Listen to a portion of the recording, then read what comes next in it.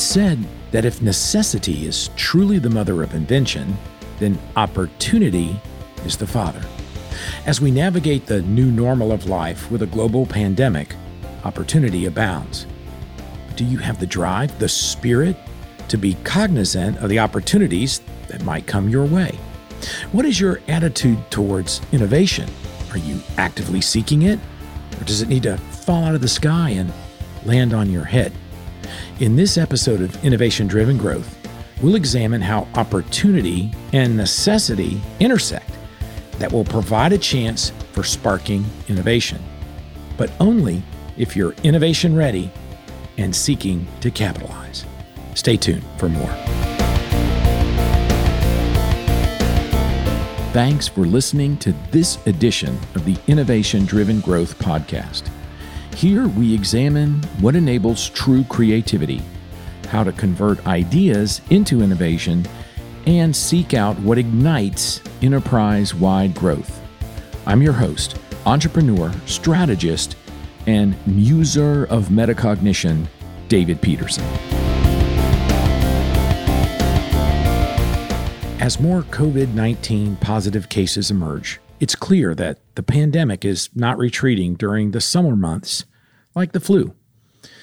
We in the good old US of A and in the world are learning that there truly is a new normal, and it's negatively affected many traditional summer activities. Now, some states are re-implementing shelter-in-place and other restrictions on people gathering, and yet the economic damage that the withdrawal from, quote, normal, end quote, activities could actually be more devastating than the effects of the virus itself. Now, in the face of people potentially risking their lives, there's an opportunity for innovation that allows for public activities and commerce that can be combined with, let's say, reasonable procedures in place that limit risk. So in this vein, I was super excited to see two stories in my recent news feeds that illustrate and show this opportunity is spurring exactly the kind of innovation that I seek to highlight. The first story comes from the town of Montgomery, Ohio. The city leaders wanted to continue their tradition of holding a 4th of July parade, but they knew that putting people crammed together on city streets to view a parade rolling by would not be reasonable given the virus. Now, even the tradition of throwing candy to kids along the route, it's just a bad idea. Hundreds of communities have canceled similar parades and festivals out of an abundance of caution, and I can't fault them. I mean, if the goal is to be 100% sure, you cancel your event. Well, regardless of whether you feel a parade is a necessity or not, there's definitely an opportunity for creative thinking and innovations. So kudos to the city of Montgomery, Ohio, because they decided to tackle this question: how can we have a safe 4th of July parade? Now, the result of that brainstorming was a reverse parade, an idea that's very similar to how many high schools did graduation back in May. The format for the reverse parade was for the floats and musical acts and all the other traditional parade elements to be set up in a huge parking lot and assigned to a specific spot where the group can be actively participating, doing their thing, if you will, but still have intergroup social distancing even within themselves. And then each group remains in its designated space within the larger, bigger space. So people wishing to experience the parade would enter the parade and drive slowly through a path that was assigned while they remain in their cars through the entire parade route. So the end result is each car and the people in that car, they get to experience the whole parade, and it even kind of has the effect of the movement of the parade components, but there's no physical interaction at all between the parties experiencing the parade and the people who are performing in the parade itself. There's a few rules. Car windows stay up. Nobody's throwing candy. But all in all, the parade was a huge success. Some really creative parents were innovative themselves and took the opportunity to bring candy in the car, and would periodically throw some in the back seat for the kids. You gotta love that. Now, in the show notes, you can learn more about this reverse parade at a link that I provided there. Go check it out. Again, extremely creative and innovative for something that they felt strongly that they wanted to do. We didn't want to just cancel it. Let's come up with another idea. I've got another story from 5,600 miles away in the great country of Argentina. Now, Argentina is nothing if not a country that has a passion for football. That's what we Americans would call soccer. Yet COVID-19 has had a negative effect on life there. And like us, their country has faced restrictions on group activities in a goal to reduce the overall infection rate, lower the curve, flatten the curve.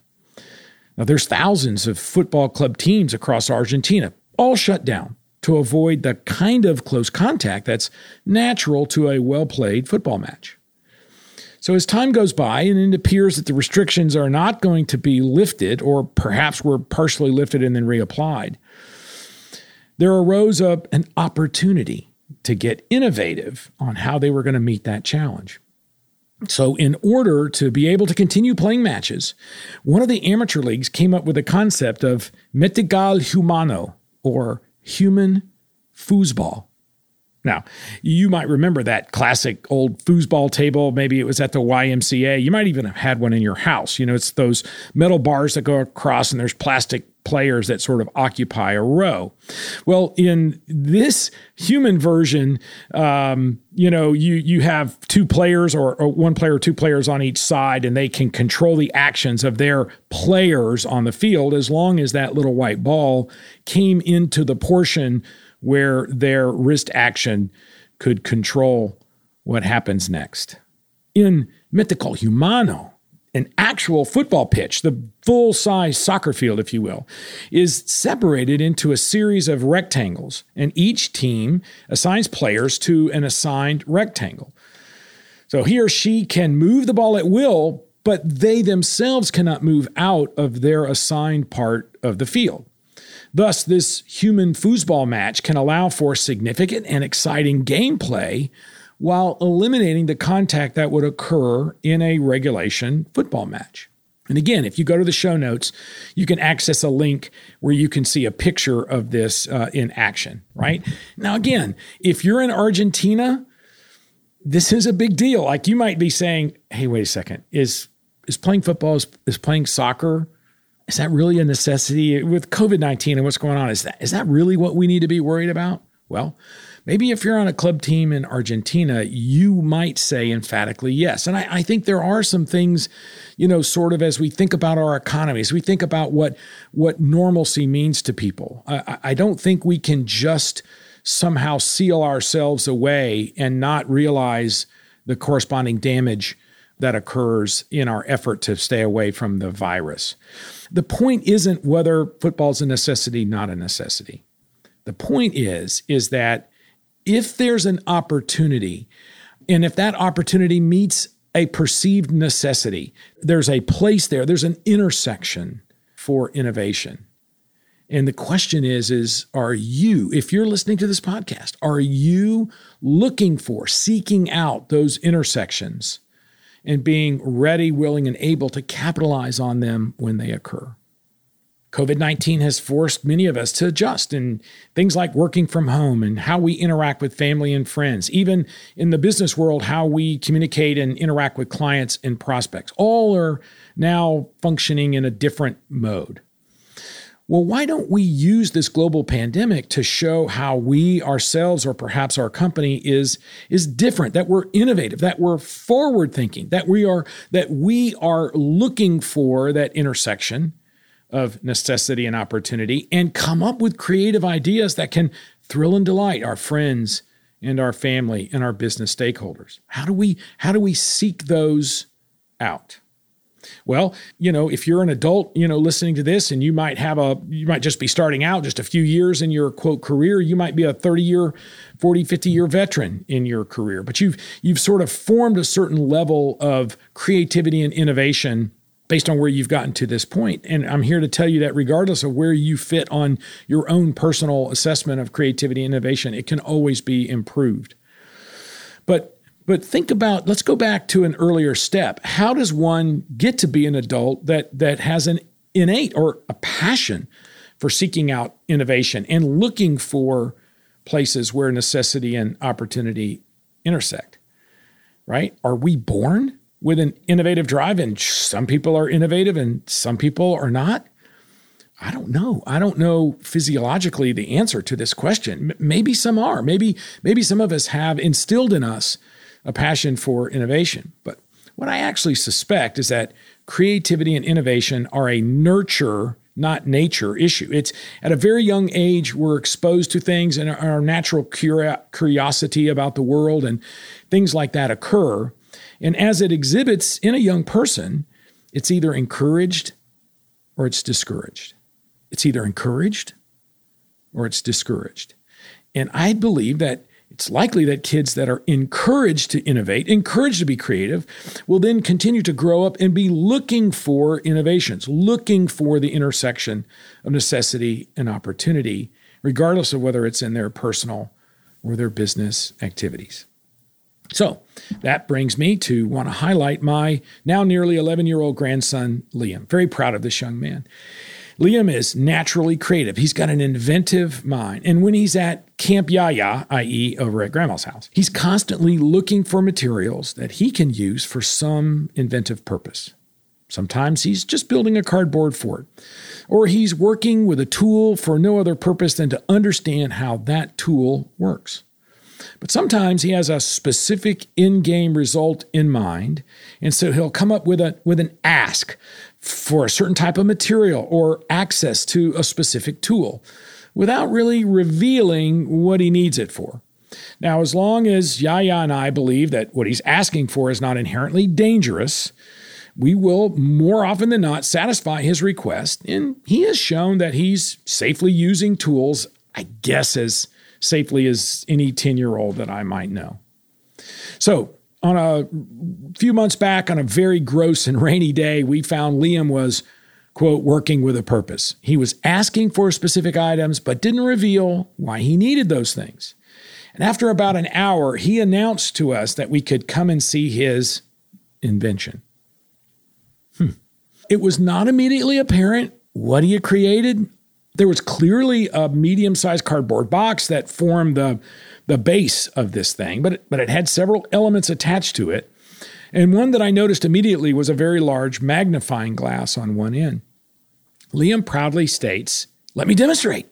And he turns out the light, borrows my mobile phone, and he goes to a web browser and plays a YouTube video. And he places that inside a place that he had constructed inside the box. And lo and behold, a projection comes out of the box and goes against his screen, which is basically this dresser that's on the other side of this invention.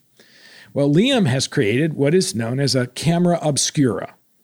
I'm guessing he had no idea of the specific concept of a camera obscura, but he was convinced that he could figure out how to make a projector, and that's what he worked to make happen. Now, one small problem is that a camera obscura flips the projection 180 degrees. So when you're looking at it straight on, it was upside down. No problem for Liam. He simply climbed up on top of the dresser serving as the screen and watched it upside down. Okay, here's the point. If you have a young person that shows any creativity or inventiveness, encourage it. Okay, so maybe they make a mess. Insist that they clean up after themselves. I frequently have to remind Liam about putting away tools, but never, ever criticize their creativity. Allowing their creativity to flourish is essential. Resist the temptation to provide too much oversight or any critique. Answer questions and provide advice, but try your best to do so only when asked. Struggling through adversity is the best way for young inventors to learn about problem solving. Besides, chances are they're already watching a YouTube video on how to work something out. We now have a cardboard box we keep at our house that has leftover parts, wires, failed electronic gadgets, and other interesting things that we set aside specifically for Liam. Sometimes he takes things apart with our permission, and he just wants to see how they're constructed. Sometimes he tries to, quote, fix something that's broken. Other times, he's harvesting pieces and parts for some other invention whose design is only in his mind. I love his creative spirit, and I want to encourage it in any way possible. And that brings me to my last example for this podcast. Now, across the world, there are kids who are growing up with that spark, that creative and innovative spirit. But the ability for them to act on their ideas may be severely limited. Now, my grandson Liam is an American boy. He has so many advantages over millions of children around the world. His inventions are based on his personal interests, not some driving need to create a life-giving result that his family may depend on for their very survival. And yet, we often hear stories about some kid in a far-off place with little to no resources who comes up with an amazing innovation that stuns and delights. And I was excited to be introduced to one of these examples in a recent YouTube video by my sister, Linda. You can access the video link in the show notes, and I encourage you to do so. But that video highlights a boy named Kelvin Doe, and he lives in Sierra Leone in Africa. Kelvin locally is known as DJ Focus because he's created a small but fully functioning broadcast radio station using just bits and pieces of electronic junk he finds in the trash. And he publishes, he puts out news and information and music, and people are tuning in to hear the programs that he creates. But Kelvin's only 15 years old. But his ingenuity and resourcefulness can rival any college graduate. Now, in the video, you'll learn that Kelvin gets invited to come and spend 3 weeks at MIT in Massachusetts. And he's there to learn and work on projects over a couple of weeks in the summertime. And you can look on the video and just see how stunned he is to see all of the equipment and the technology that's at his disposal. And he's introduced to engineering concepts and skills that would have been very difficult for him to achieve back in Africa. A PhD candidate at MIT, David Singay, he also hails from Sierra Leone, and he spearheaded the exchange program. And David talks about he specifically wanted to provide an opportunity for young people like Kelvin that show exceptional promise and give them an opportunity. I really want you to go check out this full video. You will almost certainly be inspired to look for ways that you can encourage creativity and innovation. And that's how we'll advance as a society. There's a young inventor somewhere that has drive, that has inquisitiveness, that has a thirst for innovation. But maybe they live in a place, even in the United States, where there's limited resources. But you know what? Even in far-flung reaches of Africa, there's phones and there's internet. And that gives them access to YouTube videos and other internet content. And from there, you can learn essentially anything, right? It's crazy what's available online to reach out and watch. But even that will only take them so far. That someone in a position to provide access to the resources that are beyond the inventor's reach, such as what David Singay did, that person then steps up and makes something happen that creates the spark. Now, as a nation, as the United States, as a society, as a world, we need a lot more spark creators.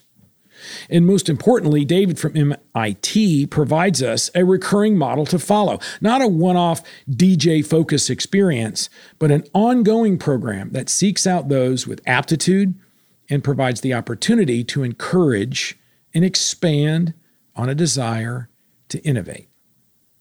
Maybe you know a young person who has plenty of resources, but may lack the encouragement to act on their innate drive. Can you be that encourager? Kelvin got a spark from David Singay. Look around at the resources that you command and figure out how you can sponsor somebody, be they around the corner or from around the world, who then has the fuel to innovate, but just needs your spark. Be that spark.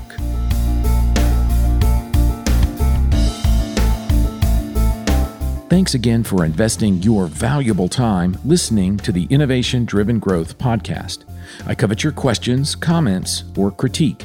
You can reach me at david@davidpeterson.com.